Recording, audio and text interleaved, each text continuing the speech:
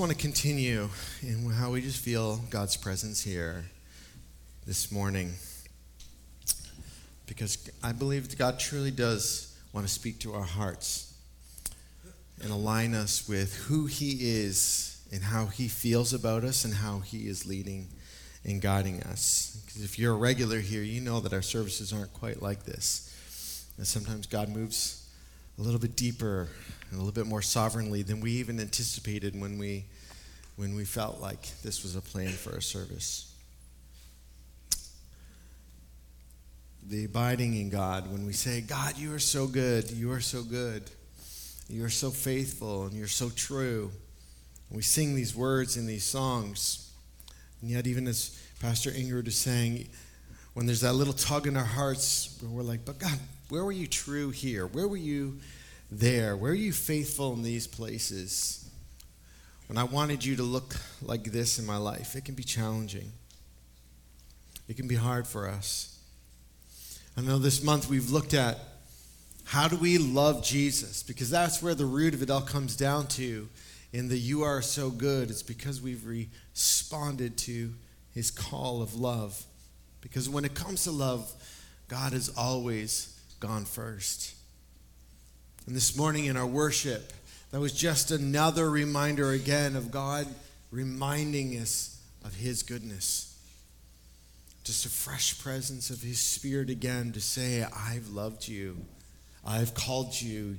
You wouldn't even be here if it wasn't for me.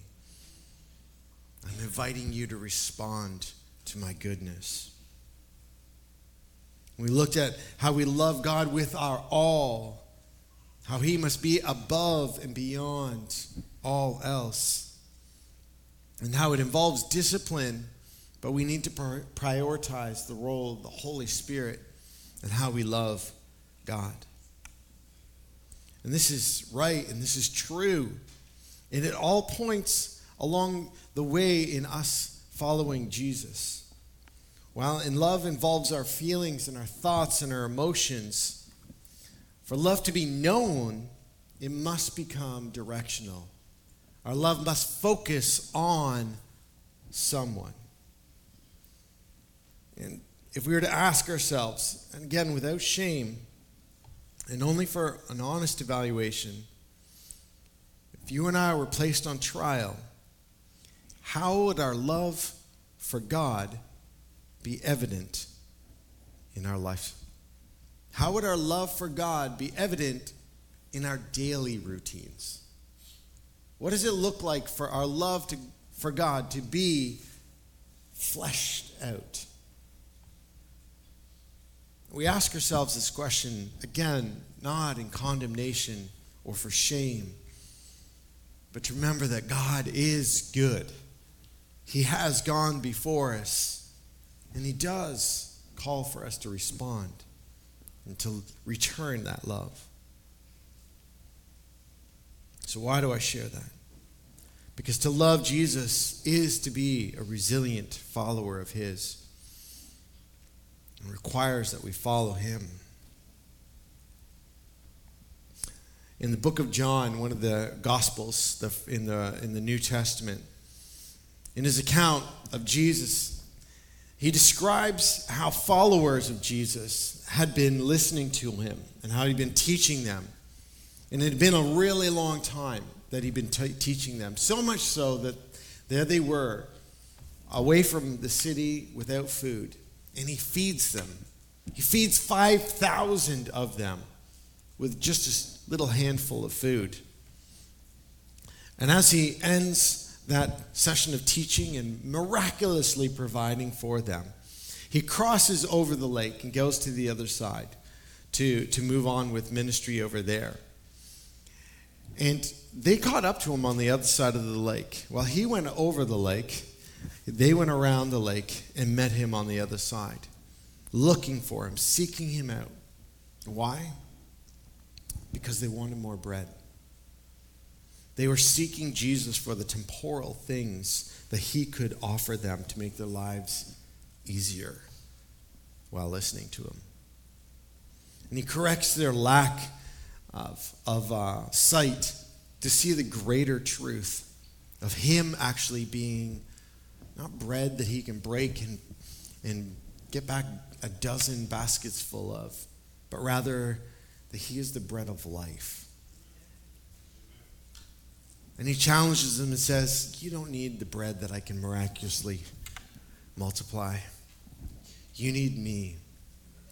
You need the bread of life. You need to eat that bread and drink that blood in order to receive what God truly has for them. And they totally misunderstood him, thinking that he meant it literally. And most of them left. They faded off from following him because he was no longer feeding them the way that they anticipated. And I feel like this morning, even in our worship, God is calling us to a deeper sense of understanding what good means. And that following him, we don't rely on the temporal things. We don't rely on him breaking bread and fish so we can all eat and he can multiply it among us. We don't rely on him because he's good in that way. We rely on him because he's good in a so much deeper way. Except it's hard for us to hear, isn't it? To love Jesus requires that we eat and we drink of him. We take hold of him as a life and death reality. That without him, there is nothing, and we need him to cover us. And out of that comes a life of love. Out of that comes, if you love me, you will keep my commandments. And if we hear Jesus say, I am the bread of life, you must come and eat of me and drink of me. And that's the only way there is. That's how you enter into this life. Then we must be like the disciples and say, Lord, to whom else can we turn but you? You have the words of eternal life. We have believed and have come to know that you are the Holy One of God. And so if we love him, we obey him. And so what does that mean? What did God command us? What did Jesus say? You will obey my commandments. There's not a lot of them. So it should be pretty easy for us to follow. The first is this. Love the Lord your God with all your heart, with all your soul, and with all your mind. And so what does that look like? How do we do that? How do you love God with all those things? Well, I ask you to start here. Humble yourself. Just humble yourself and submit to him. Let him lead your heart. Let him lead your mind. Let him lead your soul. Don't think that you know where you're going and know how to do it, but instead, God, you lead all of me. Lead me in all your truth, in your wisdom, in your righteousness. Lead my heart when my emotions want to go the wrong way. Lead my soul when it longs for things that don't look like you. Lead my mind when I get confused with this world and everything it has to offer. Instead, I want to be focused on your truths and not the mistruths of this world. Submit to him. The second command is this. Love your neighbor as yourself. Because of those two, all the laws of the prophets hang on them. And why do we do this? How do we do this? We do this by giving to your neighbor what you need, which is grace and mercy. It's the very things that we need to offer ourselves in love. Because what do you do with yourself except judge yourself way too hard and not give yourself enough grace and mercy? So love others like you need to love yourself. That's why we do mobile mission, because we want to offer grace and mercy to those who need it. And the third command is this. He says, a new command I give to you, love one another as I have loved you. So you must love one another. By this, everyone will know that you are my disciples, if you love one another. Now, this commandment is for all churches to practice within their walls. This is repentance, amongst each other. This is forgiveness amongst each other. This is unity before personal passions. This is caring for others when it causes us discomfort. And the reason why it's between us is because there's an expectation that nobody in this room is going to take advantage of another. Is that when we have need, it's true need. It's not just comfort need. But we'll make sure all of our needs are met and that we love each other fully within the walls of this room. And that we can hold each other to account for that love. That's why it's within the walls and not to everyone, because it can't be held account to the world around us, but it can be held account in this room. That we love each other, that we're unified, that we forgive, that we reconcile, that we don't let our differences become bigger than our God and the love that He asks us to have. The fourth command is this: therefore go and make disciples of all nations, baptizing them in the name of the Father, and the Son, and the Holy Spirit, and then teaching them to obey everything I've commanded you. The other three, plus this one. And surely I am with you always to the very end of the age. This is our mission in life, both as individuals and the body of Christ. It's our mobile mission, our shoeboxes, our mission work local and global, but it's also our personal witness to friends, to neighbors, coworkers, fellow students, family members.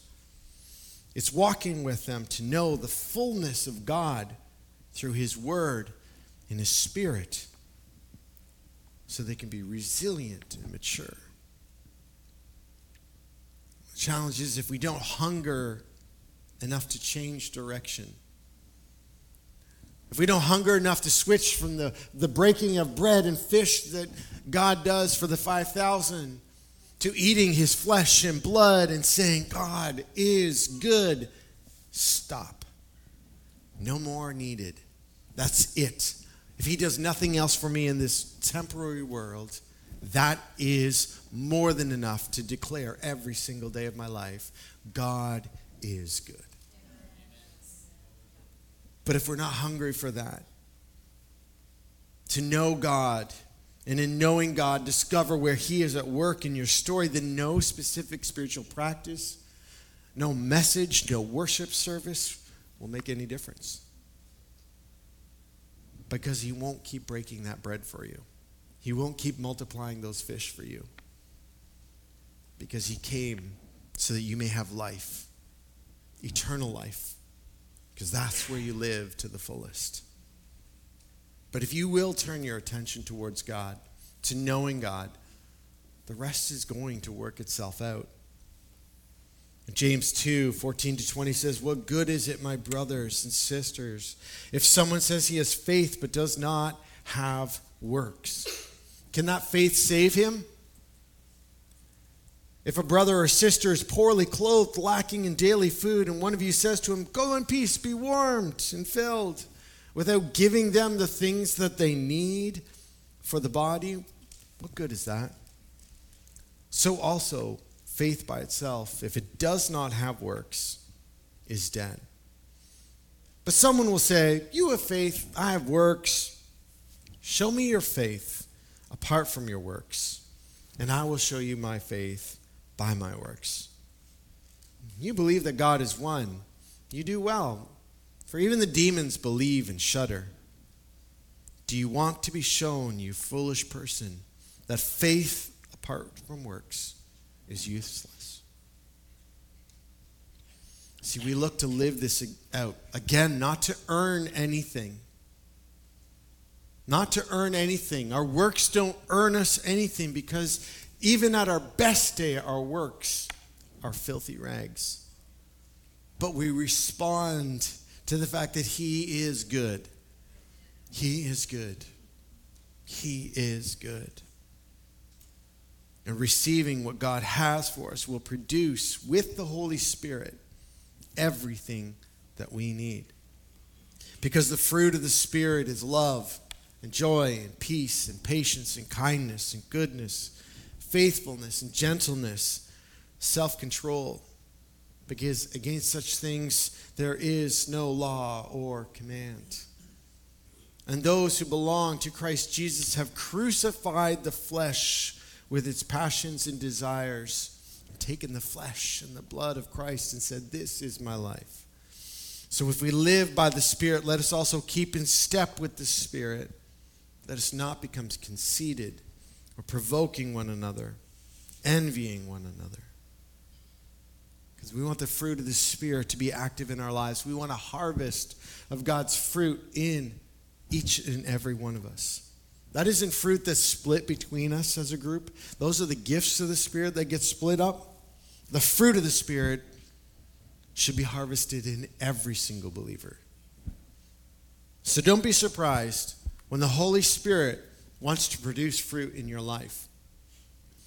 Because when he wants to produce fruit in your life, it's going to look like this. Someone that pushes your unsanctified buttons, they push them to produce love in you. Saint or sinner or both, but God's going to send them into your life to produce love. Because they're going to grate you the wrong way, as lovely as they are. But it's not about them, it's about you. It's about you. Because God thought they were so lovely, he died for them. So when we can't stand to be in their presence, it has nothing to do with them. Because Jesus invited them into his presence. When some trials come your way, it's to produce joy in your life. So you can say, today is the day of salvation. Blessed be the name of the Lord. I have joy in him. When conflict comes your way, guess what? He wants to produce peace in your life. Because you can't have peace without being able to ride through conflict. When there's some urgency that keeps coming up in your life, guess what? He wants to produce patience. When there's rudeness and selfishness that pops up in your life, he wants to produce kindness. When there's some coarseness, he wants to produce gentleness. When there's some prodding people, he wants to produce self-control. When they're poking you, provoking you, looking for a response from you, he wants to produce self-control. The commands of Christ should result in this, that fruit coming out in your life, not denying them. Not saying, well, I'm glad I'm saved because I can bring this to the cross after I say these words and do these things. We are day by day growing in our sanctification, growing and looking more and more like him, allowing the Holy Spirit to lead us and guide us as we submit to him, that first command. And so as we take a few more minutes just to worship and to let that sink into our hearts in how we respond to God, inviting us into his loving embrace again today. May Christ dwell in your hearts through faith, that you, being rooted and grounded in love, may have the strength to comprehend with all the saints what is the breadth and length and height and depth, and to know the love of Christ that surpasses knowledge, that you may be filled with the fullness of God.